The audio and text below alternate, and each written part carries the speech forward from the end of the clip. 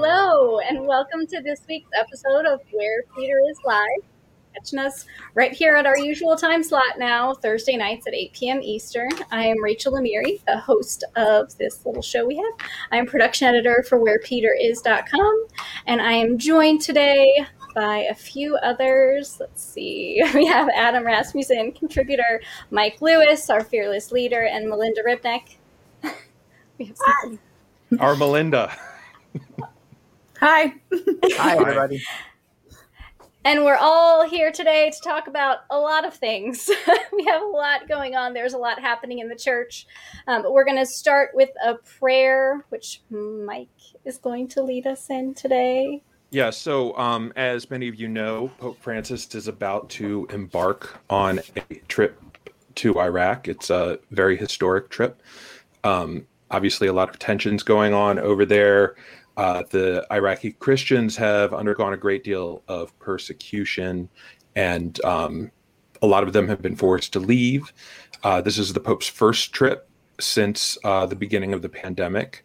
So, and some people are saying that it may be a little premature, but he entrusted the trip to the Blessed Mother today at St. Mary Major. And so why don't we pray for his trip? In the name of the Father, and of the Son, and of the Holy Spirit. Amen. Lord our God, grant Pope Francis health and safety to carry out successfully this eagerly awaited visit. Bless his effort to promote dialogue, enhance fraternal reconciliation, build confidence, consolidate peace, values, and human dignity, especially for Iraqis who have been through painful events that affected their lives. Lord, our Creator, enlighten our hearts with your light to recognize goodness and peace and to realize them. Mother Mary, we entrust Pope Francis's visit to your maternal care so that the Lord may grant us the peace, or grant them the peace of living in a complete national communion and cooperate fraternally to build a better future for their country and their citizens. Amen. Amen. In the name of the Father, and of the Son, and of the Holy Spirit. Amen. Sorry, the prayer was written actually by the Iraqi Christians, so I was transferring the first person into third person. Okay. So. We actually featured a reflection this morning from a Chaldean Catholic who spoke very eloquently about the meaningfulness of that trip. So I think we'll talk more about Pope Francis' historic trip later in this episode. But today, as we promoted this afternoon, we're talking about topics really related to human dignity and fraternity in a variety of different ways. We're going to start, though, with a really important and impactful article that I hope everyone watching this has read. It's been widely shared from our site, and it's Melinda's piece called Willing the Good. It's a very profound reflection on her experience of really trauma and then forgiveness and what she saw and learned about human dignity and about the image of God in every person. So, Melinda, I would like you to share with us a little bit about the reactions that your piece got and maybe a little bit of what you've reflected on since that piece has been kind of out in the world and how you felt about those reactions. Yeah, well, first, I just want to say thank you to those who are watching and who read the piece and have either privately messaged me or responded on Twitter, Facebook, very supportive comments that just meant so much. It wasn't really an easy piece to write. There's a lot of discussion and healing and that kind of thing in the piece.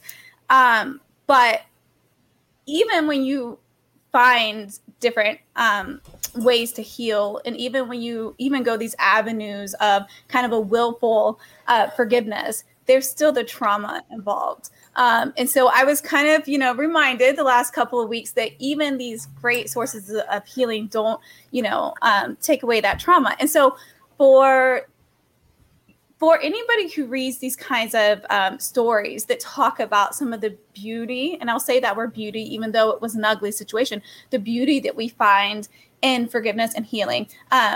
For those who have read that and read these stories, I want you to know, like, first and foremost, your trauma is very validated, and you don't have to feel the beauty or the words of inspiration that you read, because I did get a lot of messages from those who had very traumatic circumstances, and I didn't want them to feel like somehow what we're saying is that isn't valid. We all have our own journeys, right? So for anybody who hasn't read the piece, basically, in it, I talk about an attack that happened to me 15 years ago, and in which I was kidnapped from my apartment and then assaulted over the course of several hours. And it was a brutal assault. It was a sexual assault as well. And there was a point even in the assault where I kind of faced death. I really thought I was going to die. And I want to keep this like as low trigger as possible, but the article discusses that point. And when you go through those things, right, there's so many lessons you can learn. There's so many things you learn, even in the ugliest of circumstances. And so I talked specifically about what I learned about the dignity of the person who was attacking me and how to find that dignity.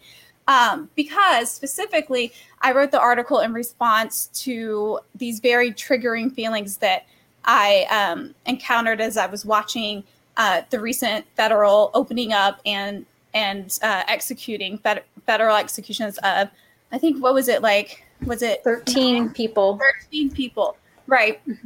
And following some of those stories and just how needless those executions were and what was motivating those who were advocating for these executions. And very often you find that the people advocating for them do so under some sort of like quest for justice for the victims, right? Mm-hmm. And while I will say victims we're not a monolith, we all have different approaches.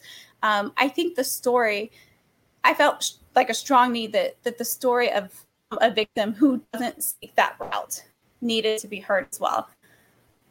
So I've gotten lots of messages since then.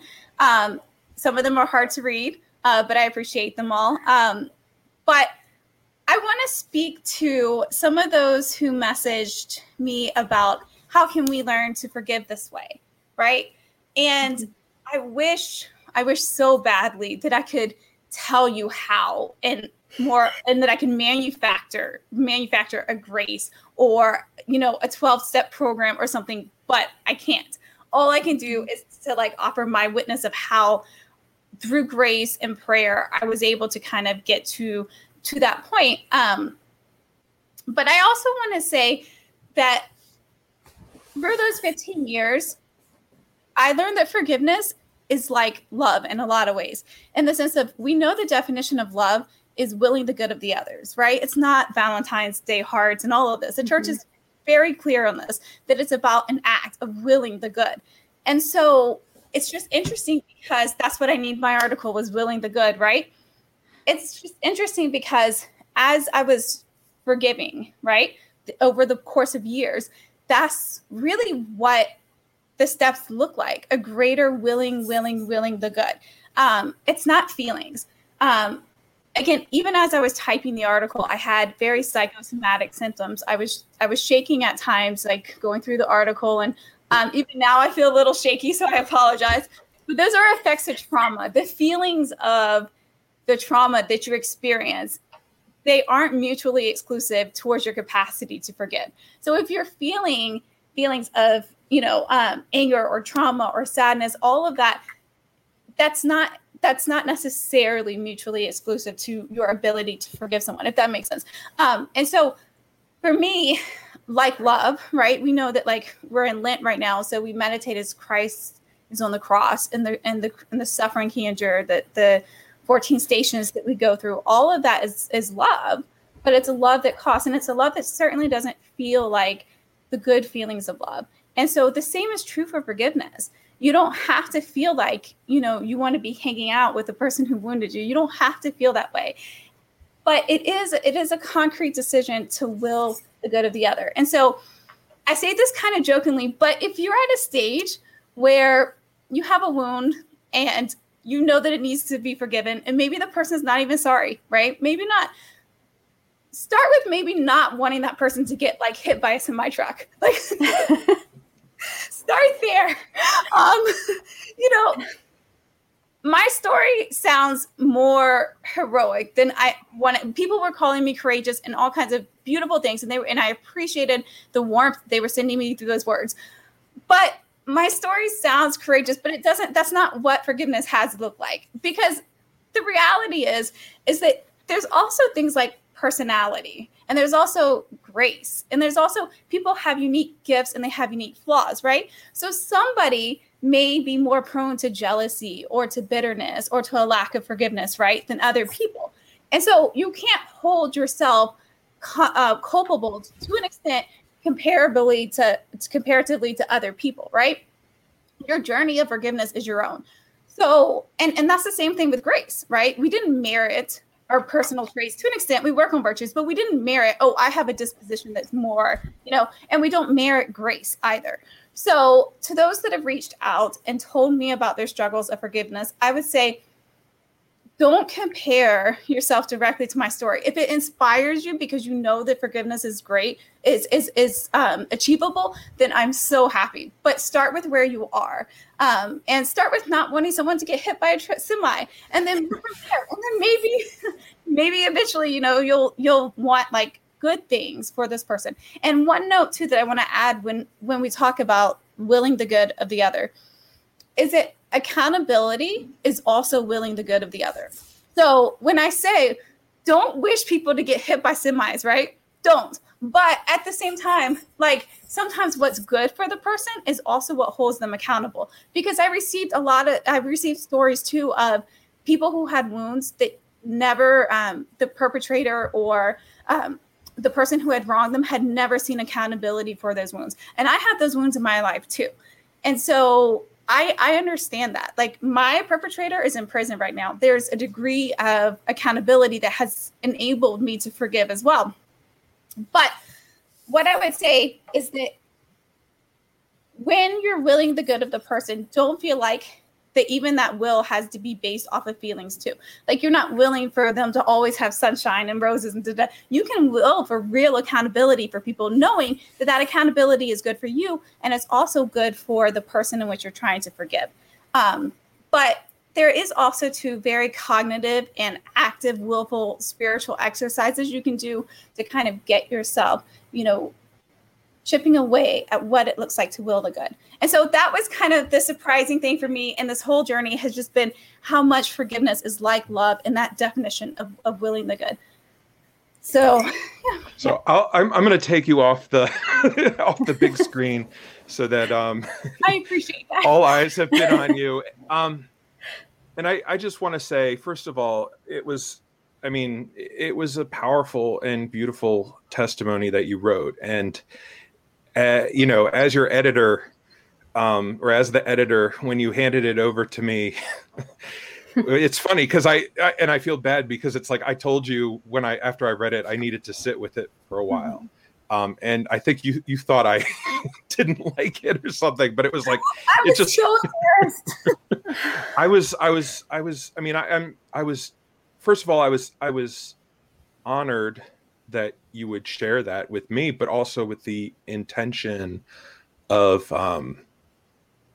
sharing your story with others for the purpose of teaching about forgiveness and for the purpose of upholding our Catholic teaching that has shifted away from that retributive justice model towards restorative justice. Mm-hmm. It's funny though, because after it was published, because I don't know how many people actually read it before we hit publish. So I know, I'm sorry, like I know when I sent it to Adam, he texted me back and was just sort of like, wow, I wasn't ready for that.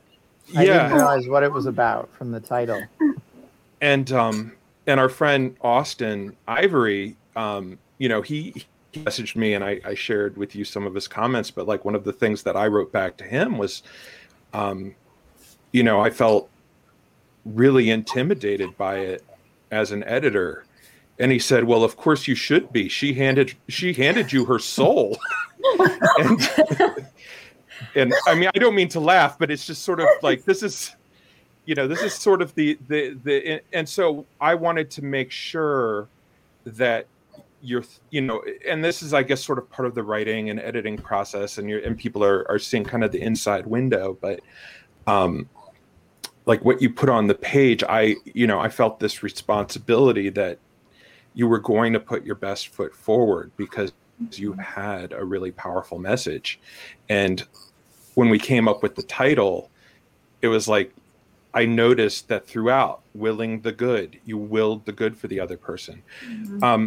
One thing that in the discussions while I was editing it, which kind of surprised me, because typically stories of forgiveness follow the tradition. I guess the traditional path would be initially you want that revenge, right? Or people will want that revenge. They'll want to get back at that person. And my own journeys of forgiveness have kind of been more often than I'd like have started that way. Mm-hmm.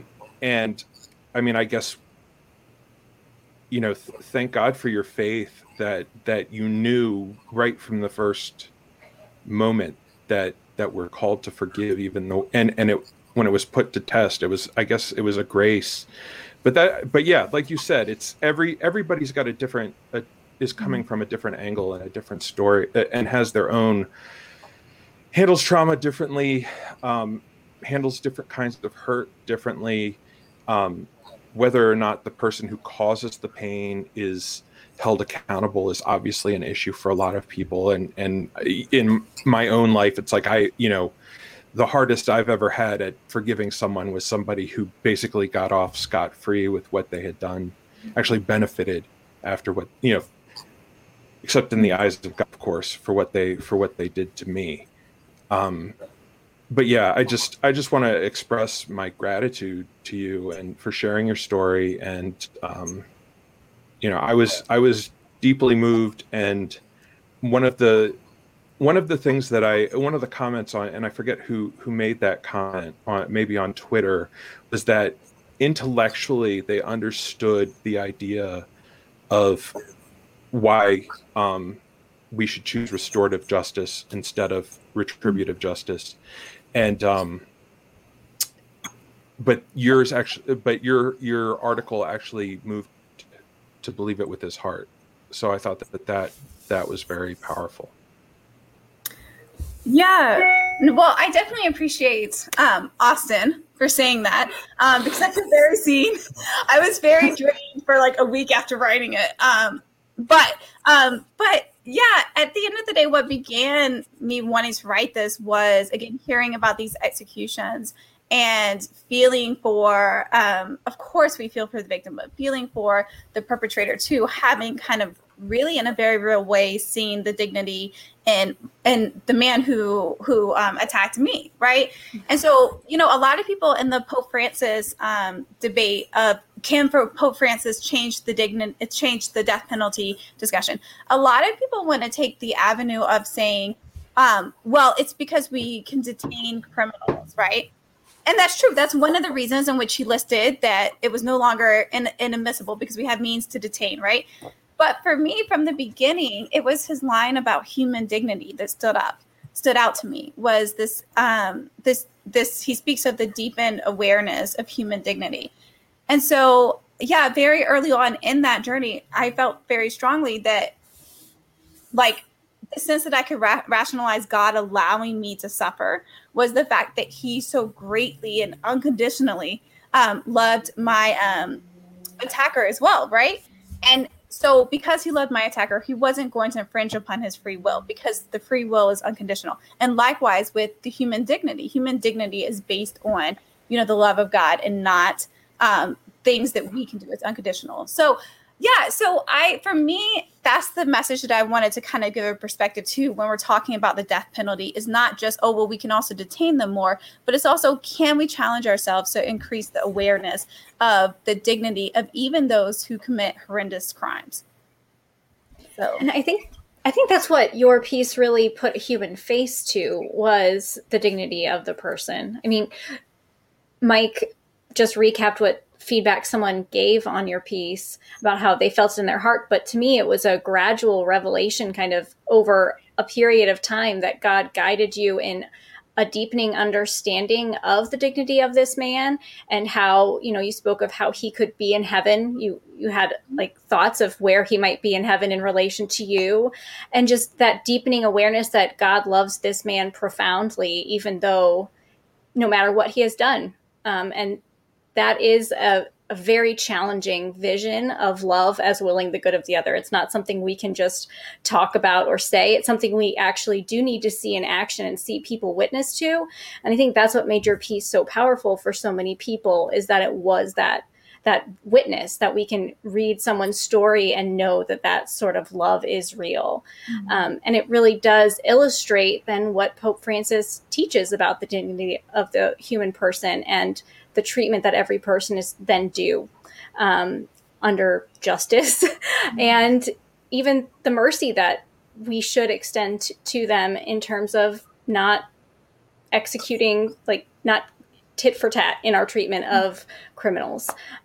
So I know that it's been kind of a development over several years that's been discussed really broadly throughout just the Catholic world, is this initial change to the catechism regarding the death penalty several years ago. And then most recently, the Fratelli Tutti really definitively saying that the death penalty is not an admissible form of justice. Adam, could you really kind of recap that for our listeners? Yeah, absolutely. Something a lot of people don't realize and maybe don't appreciate is that the Catholic Church's teaching on the death penalty has changed twice, in fact. And, someone who really delved into the whole history of it would maybe say, oh, no, it's changed, whatever. But we're talking about the modern period. And, my point of view is almost that John Paul II's change in the mid-90s was actually arguably more important, and it certainly paved the way for what Pope Francis taught. So basically, to recap it, I have a whole article about this from way back whenever, but the first version of the Catechism of the Catholic Church explicitly permits the death penalty in cases of grave or extreme necessity, just as a matter of justice. And that, would be the position that, many people still hold to, right? If you listen to defenders of the death penalty, they'll just say, well, it's justice, it's tit for tat, that's kind of as far as they take the issue, right? And then the catechism was being revised because it was always kind of a preliminary version. It was published, it was official. It wasn't like a secret, working document or something. But it was always going to be revised in the process of being put into Latin for its definitive typical edition.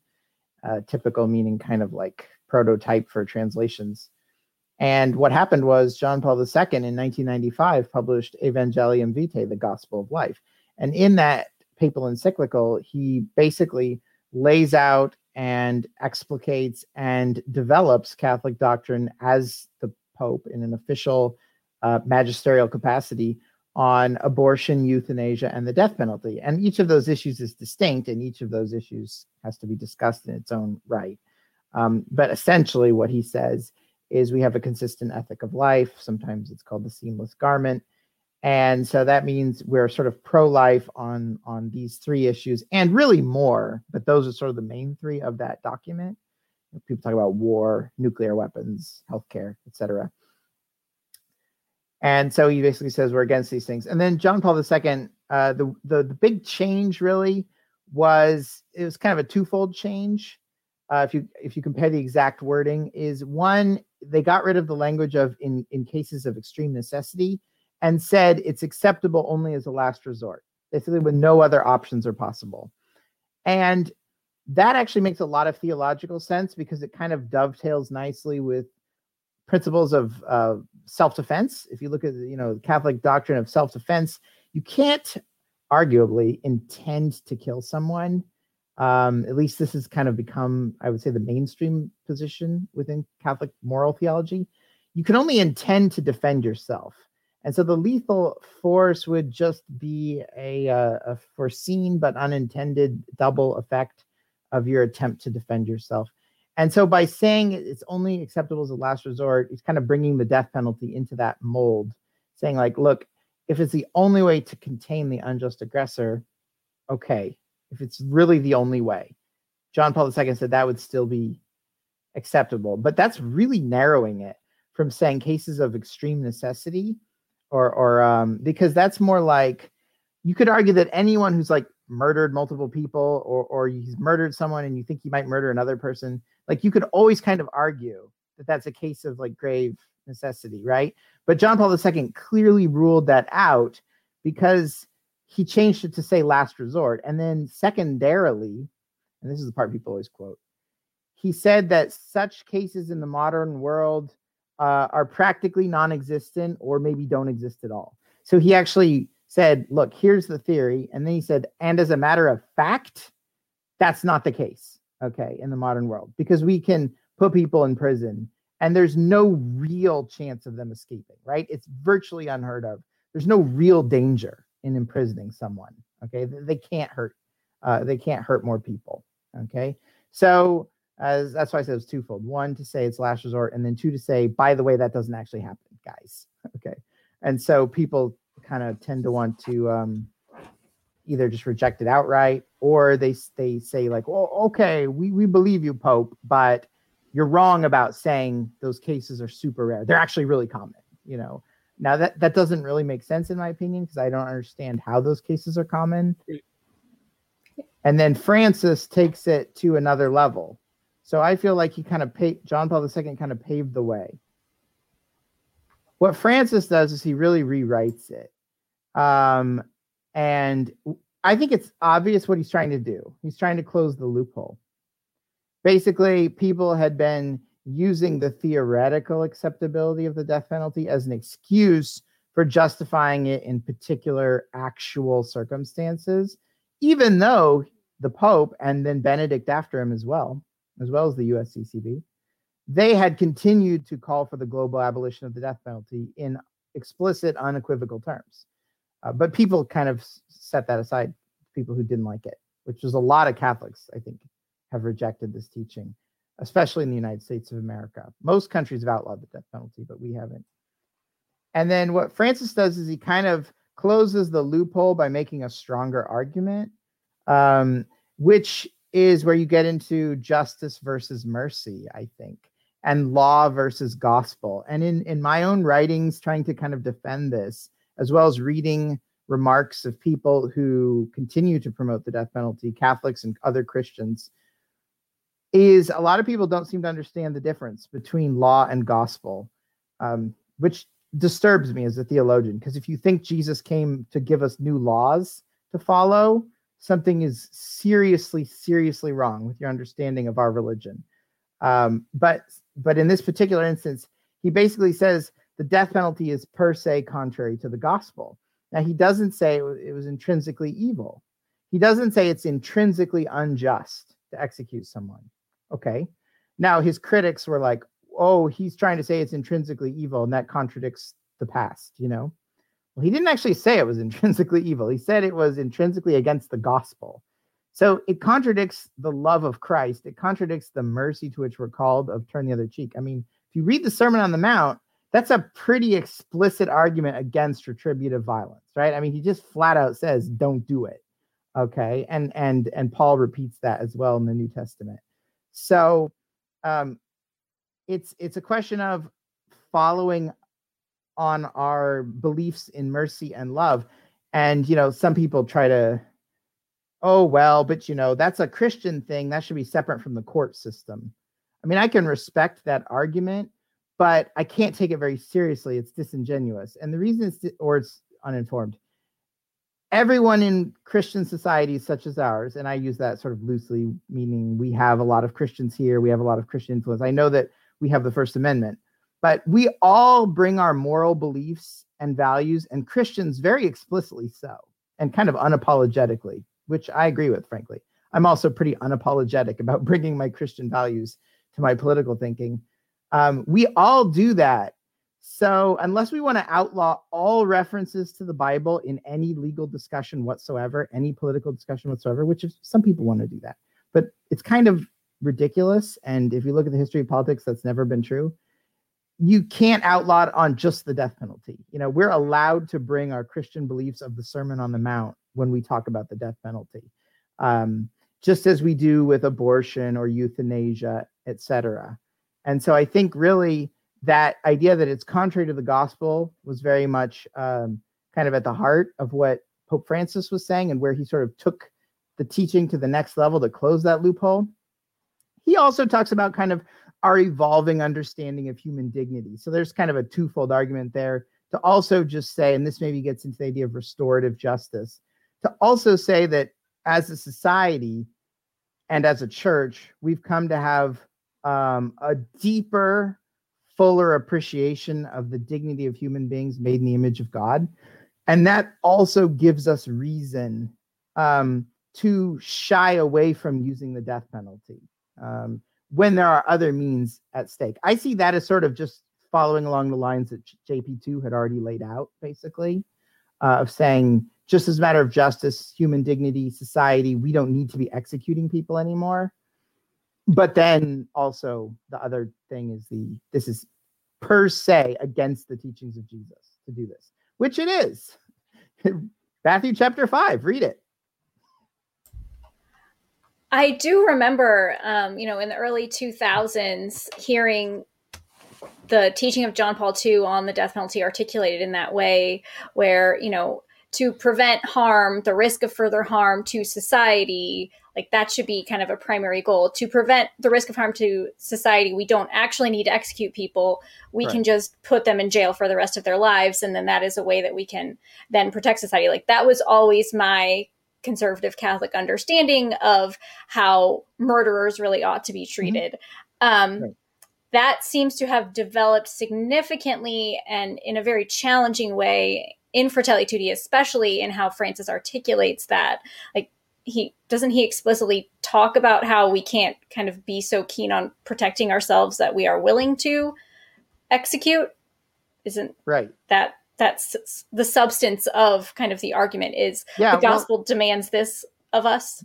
The great thing about Fratelli Tutti, I didn't even get into that yet, but the great thing about that, it's from the last chapter of Fratelli Tutti, is he again directly connects it to war. And so there's that sort of logic to it that fits with what JP2 had written in Evangelium Vitae.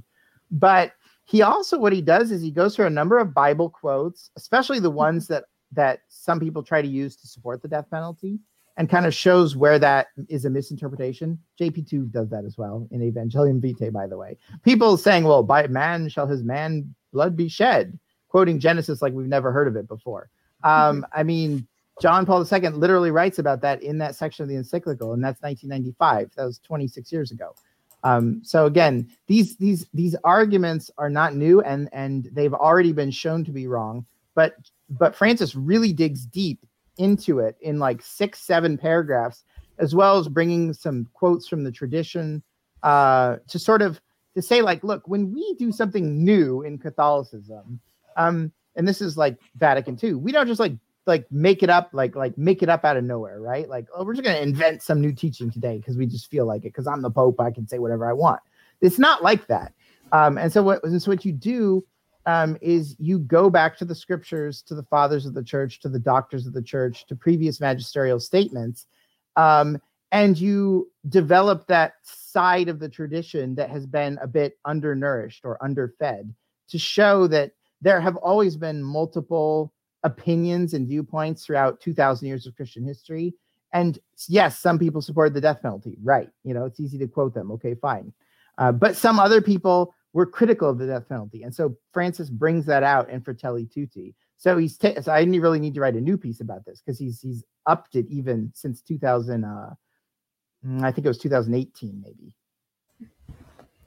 And Mike, I know that you wrote about that the Francis's magisterium on the death penalty being not open to disagreement at this point. There is a lot of dissent and outright criticism of this new teaching, or this development in teaching, that we've seen and heard. I didn't know if you wanted to speak more to that. Well, one of the things that, and maybe Adam kind of hinted towards it, but a lot of this dissent, I guess, goes back to the old principles that justified the death penalty. Instead of restorative justice, there was this sense of retributive justice. Now, and I know that it's a Thomistic principle and it goes way back. It seems to me, though, especially because since John Paul II, we've really looked at the death penalty as a matter of like last resort defense of society. And even if you read the definition or the teaching on the death penalty from the Catechism of Trent, it appeals to the protection of life, the protection of society, right? But other theologians that have been quoted by popes, have been quoted by, that have been taught in seminaries and are certainly highly revered by traditionalists and those who oppose Pope Francis's teaching, appeal to this notion of retributive justice, which is that someone who commits a horrible crime deserves their just punishment. Like justice says that this person must die because they murder somebody. Now, as Adam was talking, he was talking about this theoretical system whereby John Paul II said, people were saying, he was saying, well, in theory, this is possible. And I lost my train of thought. But he was saying, in theory, this is possible. But people were taking that loophole and driving a truck through it. And it's, anyway, that's a whole thing. But so here we are live, and I've had a long day. Retributive justice. One other aspect. That was exactly okay. So, go ahead. Okay, so I mean, the thing is, but like retribution, we think of vengeance, right? And the Christian is not vengeance. Like, I don't even understand why. I mean, maybe this is just my modern brain thinking, or just having been formed by John Paul II era, being a John Paul II era Catholic, like the idea that somebody deserves death because they've committed a horrible crime. Okay, this is what I was going to say. It's that in theory, okay, maybe that's a possibility. But if we look at the entire history of the death penalty, has it ever been carried out with fairness and consistency? No. I mean, we look at, two people commit, somebody kills 17 people in Texas, they're a serial killer, and they work out a deal where they get life imprisonment, whereas somebody who's like an accessory to a murder in Texas gets the death penalty. Or we see people who are rich getting off easy, or we see nobility back in the olden days. We see certain types of murder being legal throughout our history, or certain types of terrible crimes. We think about like the horrible treatment that slave owners did in the U.S. and the South. But I mean, this kind of thing is,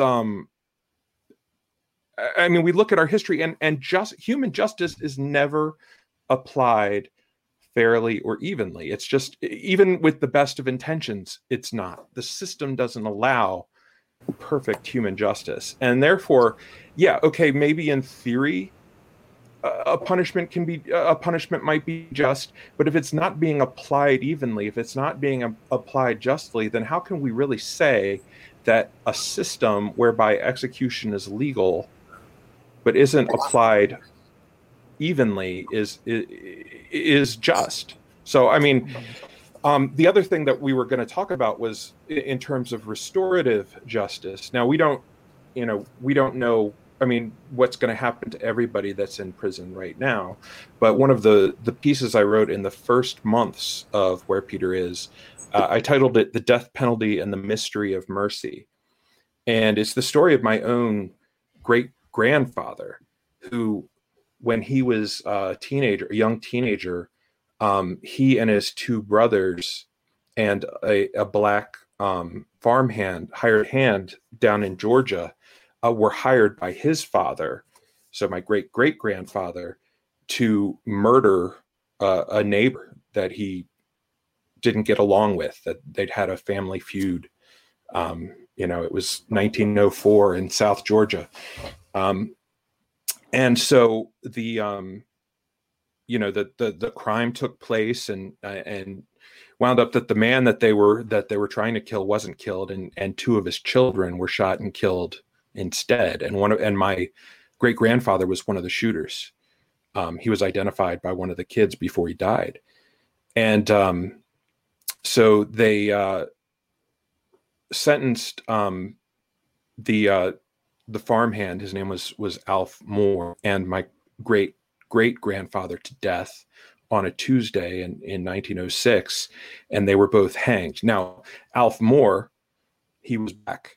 He wasn't one of the shooters, and he was actually the reason why my great grandfather was convicted. They say historically it was the first time in Georgia history that they know of that a white man was hanged on a black man's testimony. And yet his admission of his involvement got him hanged as well.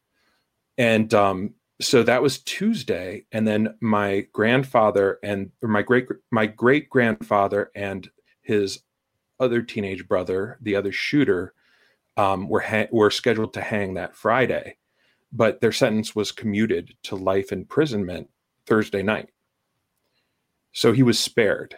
I think he was 16 years old at the time of the trial. And then when he was about 25 years old, because of good behavior and because of, it was clear from everybody, from all accounts, that it was really the manipulation of his father that led the three boys to do the crime. He was given a pardon. And so he was a young man. He was released. He had been a model prisoner. He went on to get married, had a small farm. They had 7 children, including my grandmother. All 7 of them got married and had children. And I grew up going to Georgia to these huge family reunions, and to think, little kids running around everywhere, to think if that sentence hadn't been commuted, or if he hadn't been released from prison, none of these people would be here. And a lot of them, we've got professors, my brother is a priest, talk about vocations, doctors, teachers, school principals, engineers, people in all different kinds of lines of work, and good people with families. But it's only because he was given that second chance. And it's only because after he was rehabilitated, after he was, now nothing can bring back the 2 kids who died. There's just, it's a tragedy. It's a wound on our, who knows if they had lived, whether their families today would be having, huge family reunions or would be doing great things. But you can't, you need to sort of take stock of the situation you're given.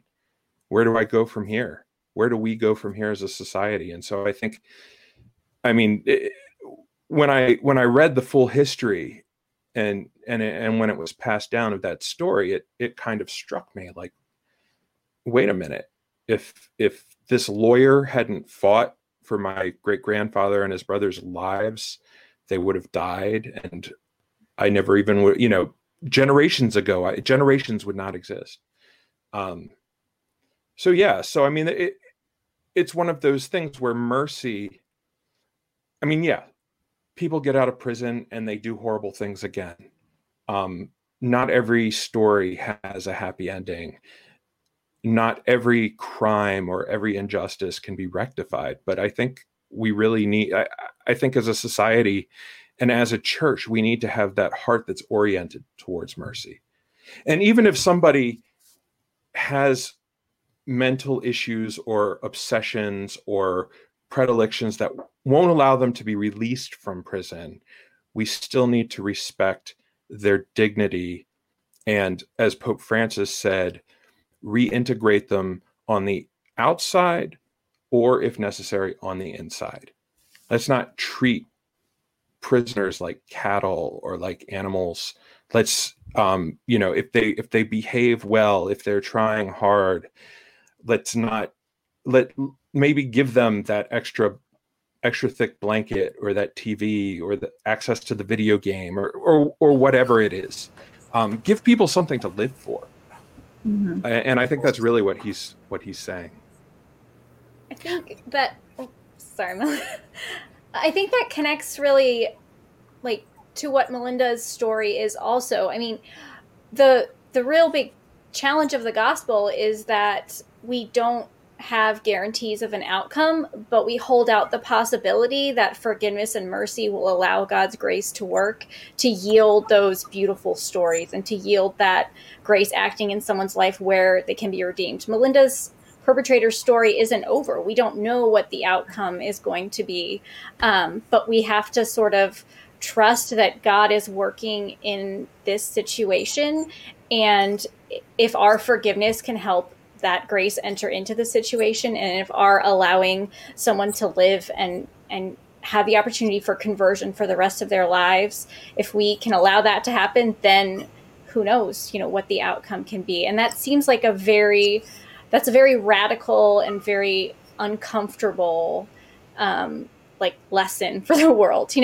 I remember when this spate of federal executions was happening, the justification for it from the Department of Justice, even under a Catholic Attorney General, was really retributive justice. Like, we are going to select criminals who committed the worst crimes, even if that wasn't really the case. We are going to emphasize the horrible nature of the crimes they committed, and in order to justify the speed with which we are executing them.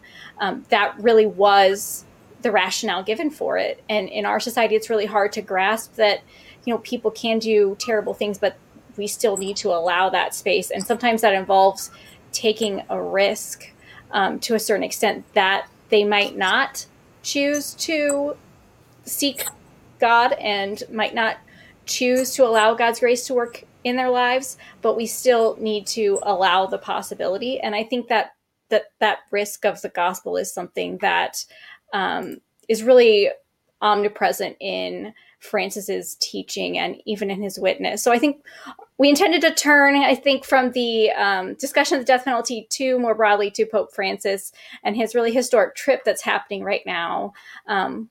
We think he's on an airplane, or he should be shortly. Maybe they're finishing packing the bags. But it really is an historic and a risky trip. It's in the middle of a pandemic, and he's entering a war zone, or a place where there have recently been major attacks, rocket attacks, even attacks in locations where he is scheduled to travel in the next few days. But it's a very significant trip, and he is dedicated and committed to taking that apostolic journey. It does remind me of his namesake, St. Francis of Assisi, who insisted on meeting with the Sultan during Crusades, crossing battle lines. But Adam, I know that you have been reading a little bit more about the trip than perhaps I have, but I know that the America Media has a wonderful podcast you guys should check out. It is about half an hour long. It's Inside the Vatican with Colleen Doley, and they have just some wonderful interviews about the trip that will give more background on the significance.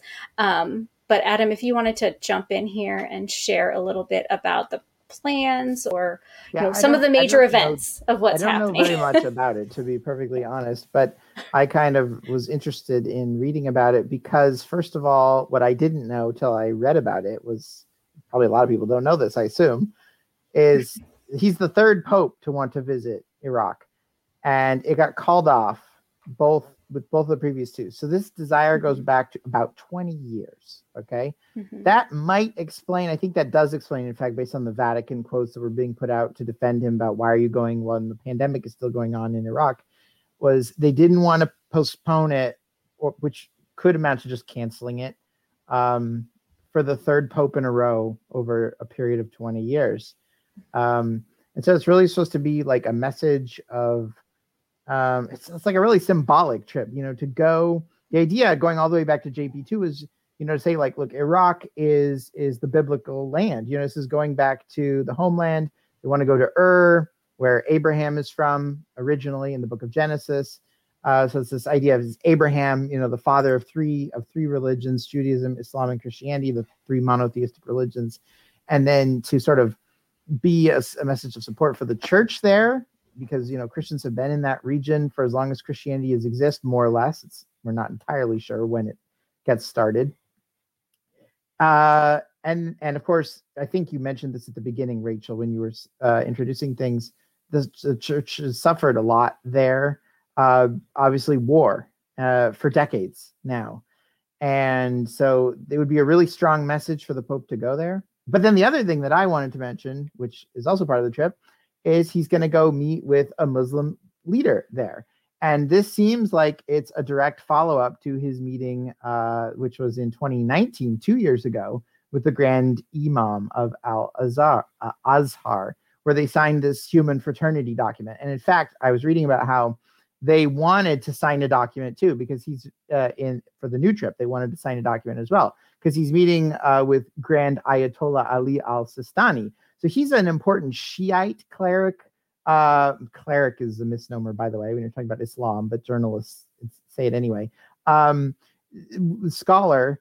They don't have like bishops and stuff in Islam, and so then it would sort of complement the visit and the document with the Sunni, okay, from 2 years ago. So you have the two major branches of Islam, and it's all the themes of human fraternity, values, human dignity, etc. Probably don't have time to get into all the details of that, but they're not going to be signing it, because the thing is that the Grand Ayatollah there, he's also this like revered dignitary, kind of like a pope. I mean, that's a really rough analogy, and he's also kind of in poor health. He's 90 years old. The New York Times calls him reclusive. And so all they were able to sort of do was carefully negotiate a kind of ritualistic greeting, exchange of gifts. The Ayatollah will stand, he'll walk to the door, which he does not do because you go to him. And so it's this whole formal thing, and they will speak together, and perhaps there's some sort of joint statement, something like that. But they're not going to be signing a document together. So we will, even though I think Francis had hoped for that. So we won't be getting a second kind of human fraternity document, but he'll definitely be giving him, and when I say him, I mean the Grand Ayatollah, he'll definitely be giving him a copy of Fratelli Tutti, which really is an encyclical born from, in part, the human fraternity document, although it was reshaped in light of the pandemic. And so it still has that theme, and it'll be interesting to see what sort of public statement they make afterwards. That is between the Grand Ayatollah and Pope Francis, because that could be really interesting. It's so important. And it was clear the people of the Iraqi government officials were being quoted saying they were very on board with this, because they also want to promote dialogue and peace and fight extremism and fight terrorism, and bring more stability to their country. And so for a Christian leader and a Muslim leader to come together and to make these strong statements denouncing violence in the name of God, all of that sort of stuff is so important. So hopefully everything will go well, God willing. Yeah. And one of the aspects that that I'm focused on, especially because we published Mark's article this morning, is the plight of Iraqi Christians. I think I saw the statistic where the Chaldean community, which is one of the most ancient Catholic churches in the world, has gone from 1.5 million to something like 400,000. ISIS has driven them out. Since the Gulf War, they've been driven out.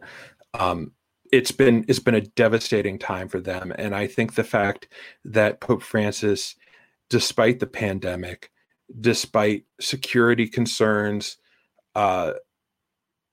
he's just decided to go and to be with the people there. They have an ancient tradition. They have a large population. They've been a persecuted population in a lot of ways, being in a majority Muslim country for century upon century is definitely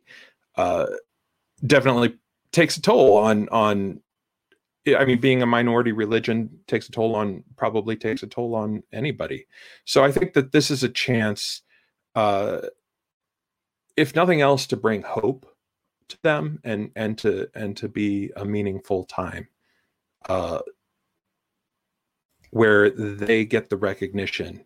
As you hear, I have a lot of Eastern Catholic friends, and they always feel like they're that they get the second best, or that they don't quite get the attention, even though they're fully in communion with us and their traditions are just as valid.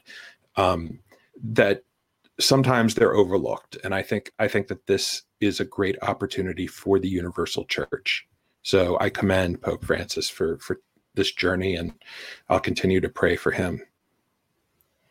Yeah, for sure. I know that he released a video message this morning to the people of Iraq before the trip, and he expressed really his closeness to the people. I read that he's going to celebrate liturgy in the Chaldean Rite, which is the first time that the Pope has done that, as far as we know. So it does seem very symbolic in terms of closeness to the Chaldean Christian population. Amid persecution or recent persecution, he's visiting some of the sites where genocide took place, just to really express that closeness of himself to the people. You're right. He's insisting on going. He's decided to go. He's going to go, and we need to pray for his safety on this journey. And they are taking all the precautions that I think that they possibly could to go during this COVID pandemic. They've ensured that everyone in his entourage is vaccinated against COVID, and they're limiting the numbers of people who can gather at some of these masses he is celebrating. But I think, whenever the Pope comes to your country, it's a big deal, and he's there. And so just knowing that, I think he's present with the people of Iraq is really the bulk of the message also right now. Well, and actually one fun fact, now it's not technically the Chaldean Rite, but he may be the second Pope in history to actually say the Mass in the language that Jesus spoke, because the Chaldean language is the closest living language we have to Aramaic. And actually, I don't know what language Francis is he might do it in Italian or Spanish. I don't know what his command on the Chaldean liturgical languages is. Probably better than my old church Slavonic, but Saint Peter, we don't know. I mean, we don't know necessarily what language he celebrated the liturgy in, but that was Jesus's tongue. I don't know if they were doing it in Greek or if it was. It could very well have been the vernacular, and so he could be the second Pope in history. Yeah. We'll see. We'll see. Yeah. So there's, we also wanted to kind of wrap it up with new posts and new information on the site today. So we posted my article this afternoon, which I'm not sure how many waves it's been making since we got on this live stream, but about the Veritatis Splendor community that's being planned for Texas in the Diocese of Tyler. That was announced over the weekend with a lot of fanfare, it seemed, in certain corners of the Catholic media world. There's really friendly National Catholic Register report about it that initially kind of rolled out this announcement. You saw the bucolic field in Texas with the nice lake with the sun shining on it. But then I'm not sure if it was on Sunday or Saturday, there was a video that came across my feed, thanks to Melinda.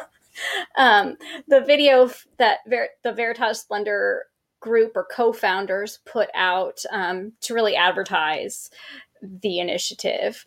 And, initially I'd kind of just been like, okay, whatever, I'm not going to pay attention to this.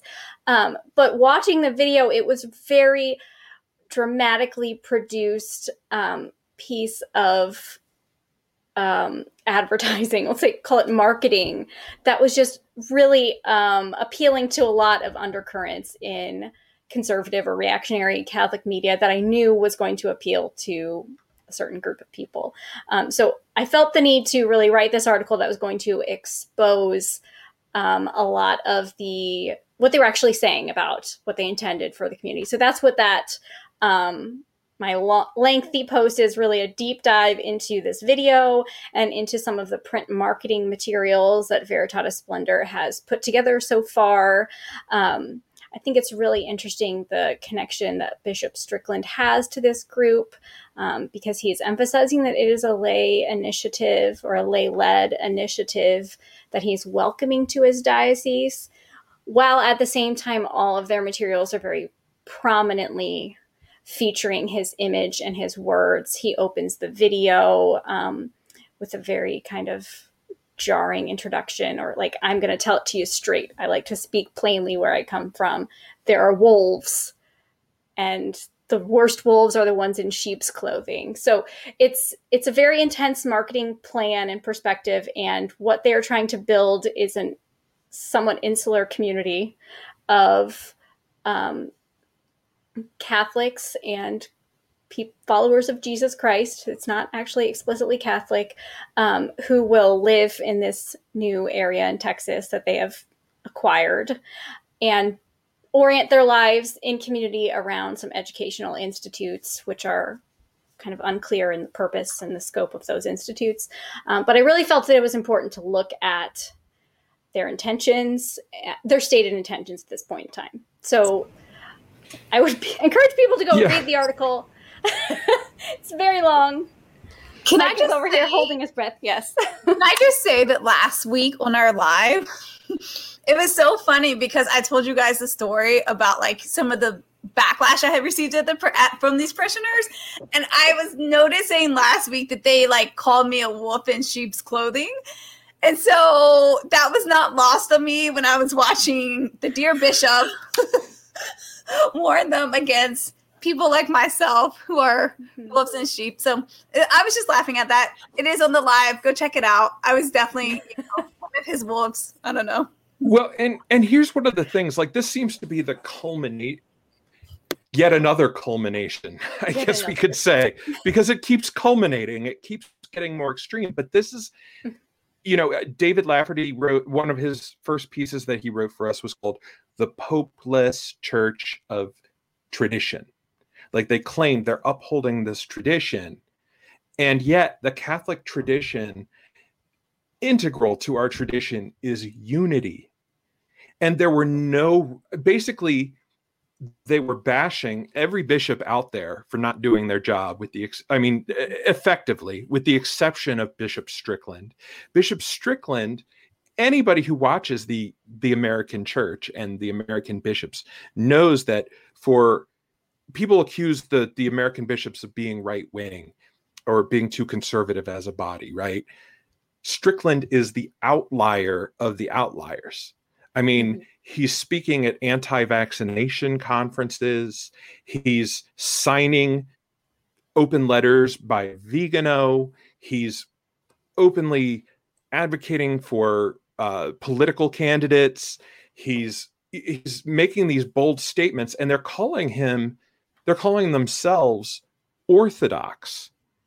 But essential to Catholic orthodoxy is unity with the Pope, being part of the ecclesial structure. And it's like they don't like their bishops. They want to get away from what Catholics believe are the shepherds of our local churches, so that they can gather into this place that the local bishop seems to be assuring them is independent of him, bringing in an oratory of priests who are not subject to transfer and who would live there permanently, whatever that's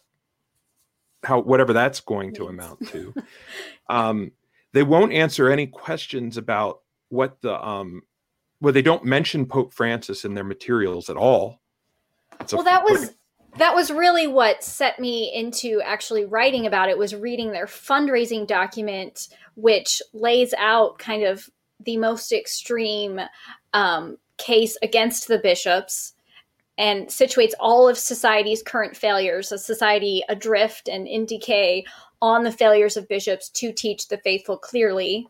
They speak of the breakdown of the Catholic Church and the need to erect an alternative. They call it an alternative, which will preserve, protect, and defend the faith. So it's envisioning the role of this group as fulfilling the task of the church as a whole, that's carrying on the apostolic faith, is how they describe themselves, because the bishops have failed, because the rest of the church, I guess, has failed. That's how it's articulated in the documents. Now, if that's not what they intended to say, then they needed someone with a much clearer and more incisive way of putting together that argument.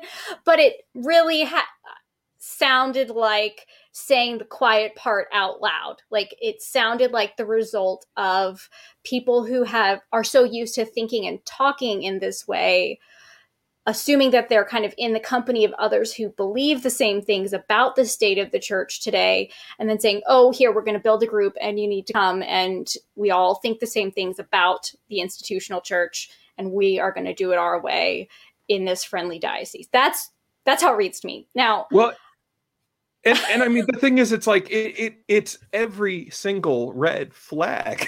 I mean, it's a lot of flaring red flags. And is it a lack of self-awareness? Is it brazenness? Is it? I mean, I was asking Melinda what she thought, and she thinks that they'll have a big enough audience that will support this, unironically. Well, because to us, it sounds like we've been raising the red flag for, well, you, Mike, for years, for sure, with where Peter is. But for them, honestly, even reading Rachel's article today, right? Like, reading it from their perspective and with their eyes, right? It sounded appealing even in her article. So I think we're taking for granted just like how much this base thinks this way, and the things that they want to hear. And even when I was pretty vocal on Twitter the last couple of days about this, I had people honestly commenting, hey, that video looks convincing. Like, in a sense of they were glad they had gotten out of the very extreme traditionalist community, but still kind of having some of those influences in their mind, they were able to recognize how convincing and appealing it was. And so, I mean, yeah. So it was designed to be convincing. I mean, I don't want to overstate it, but they used propaganda techniques of flashing like a few seconds of scary footage. Like, there's a wolf howling in the background. Like, so many people I talked to said, make sure you get a picture of the wolf. There was no picture of a wolf. There was audio of a wolf howling in the background, like as Bishop Strickland was speaking. There's an image of police cars, of the United States Capitol, of a child who looks very distressed in a surgical mask, of like a digitized version of the coronavirus. Like, it's calling to mind these images that cause distress. And then there is a reassurance from Bishop Strickland and from this group that we are providing a haven where you can come be a city on the hill. And to me, you know, it's one thing to kind of read blog posts and kind of like, you know, people on Twitter, remnant guys, people, you know, calling you effeminate on Twitter, whatever. Like, if you have a podcast, that's fine. But to see like this specific call to bring families to a new place, we know that high trust groups with a high suspicion and fear of outsiders, like, that is a very dangerous situation for vulnerable people. So really, I wanted to bring attention to what they're actually saying about their plans because of concern. So if there's not a reason to be concerned, then I would expect a transparent group to be very open and to not retreat into defensiveness and to vilifying critics. I would expect transparency and, you know, open plans for even just, we are going to practice safe environment. We are going to follow safe environment rules that you're all familiar with. You know, like, there needs to be a lot of oversight and a lot of care taken when you are talking about families with children moving to a location together. There just does need to be. So how have we gotten to this point, though, where people think that is Catholic, the universal church in communion with the Pope? I mean, I don't, it's Adam. I don't know. What do you think? Yeah, I mean, how many times have we seen this before? That's what I just want to keep thinking. It's like, how many groups have already tried this? This is such an old story. And you're right. It's like kind of a scandal. How is this in the Catholic Church too? You know, it's so ridiculous. You have basically trying to create a church within a church, really transparent, you know, like blatantly like, well, the Catholic Church failed, so Pope Francis failed, so we're just going to create a new Catholic Church within the Catholic Church in East Texas, and it's just like cult. Well, and you know? here's the thing. It's like you hear about these stories where it's like a nice community and it starts out with nice people and we're just happy and we're going to pick fruit together. And then the stuff creeps up. And then 3 years later, families are escaping, and 20 years later, the kids write the memoirs. But like what I saw in these promotional materials is that they're advertising that right off the bat. Like here's our exclusive, that's how single-minded community. Yeah. It's like, it's in your face propaganda. It's like, don't even have to try to hide it. It's like people are like, oh yes, I'm going to go buy a house there and move my family there. And we're going to be like, it's going to be like a golden age of Christ on earth, And one of the things it's like, that's Orthodox. Show me that in Catholic theology. What Rachel show me brought where you up leave the world is the rules that this Regina Caeli Academy has for like dress code and behavior and telling on one another if they're not living a Christian enough life. Like those are not in the advertising materials, but we know that and that's just a homeschooling co-op. So imagine if they had to live with these people on the same compound full time. This is where the live stream, when we go late, we get a little irreverent, but I mean, there are a ton of questions, a ton of more questions that need to be asked. And I don't think it's too kind of aggressive to ask those questions because they're being so forthcoming with their plans and because they are already rolling out information centers or information sessions. They're advertising in different places, or people talking about them happening in Houston already. So it really is something that other Catholics need to be aware of, that I think other bishops need to be aware of, that there may be this draw from your diocese for people to move to this diocese for a specifically insular Christian community. You have a responsibility to the faithful to identify which organizations are Catholic and which ones are safe. And if there's not going to be reassurance of that for people, they should really be critical. Just because you trust an organization doesn't mean that trust is merited. You need to really take a close look. And so I was hoping in writing my article, and Melinda, you said people who kind of agree with this already might find it attractive. I was really hoping that I wouldn't alienate people who might need that information. Like, I just wanted it to kind of be a summary of, here is everything in one place. If you are concerned about a family member expressing interest in this, here's what you need to know.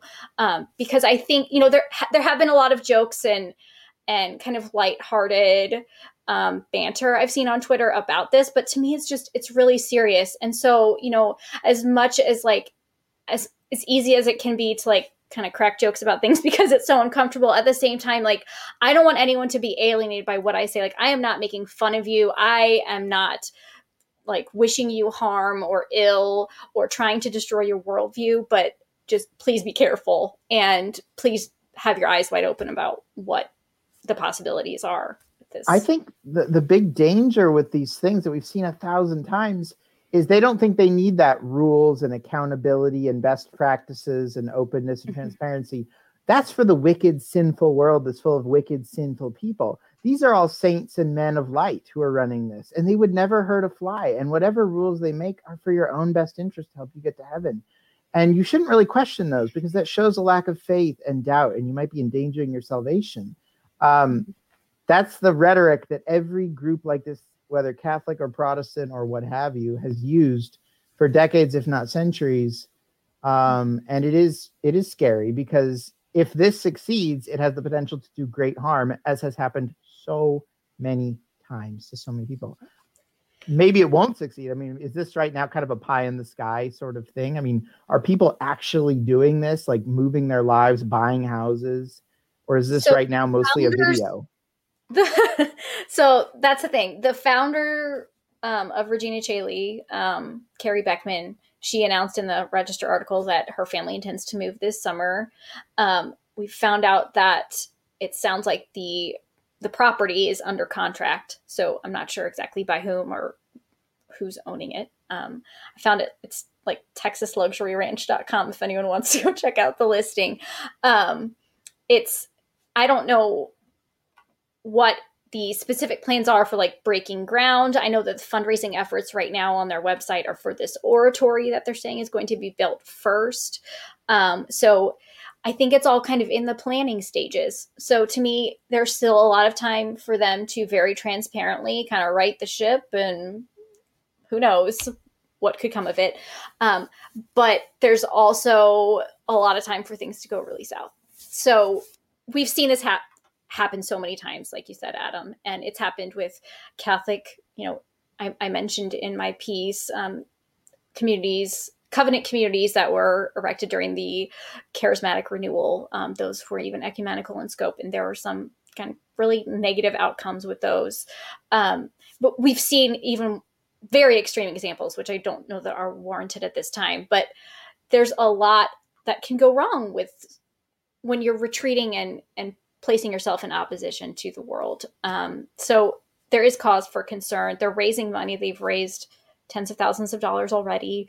They're still far away from their $22 million goal. But who knows really what's going to happen. They definitely have the enthusiasm for the cause. And Regina Caeli has been very successful in expanding its own network of homeschool academies. They're in, I think we said 16 dioceses. And an article I read in researching for the piece said that last year, so before the pandemic started, they had like 38% enrollment growth over like a year already. And I know that homeschooling is very popular now, even since the pandemic. I mean, we started homeschooling and never planned to before during COVID. So I know that they have a lot of reach nationally too, where they have kind of the network to reach the people who would be most interested in something like that. So I'm really glad you wrote that piece, and I'll read the whole thing. I didn't even know it was up yet, but this sort of thing always fascinates me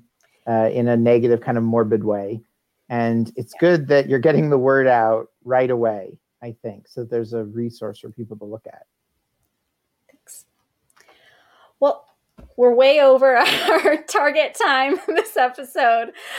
We had a lot to try to pack into an hour, but I think, is there anything else anyone would like to add tonight?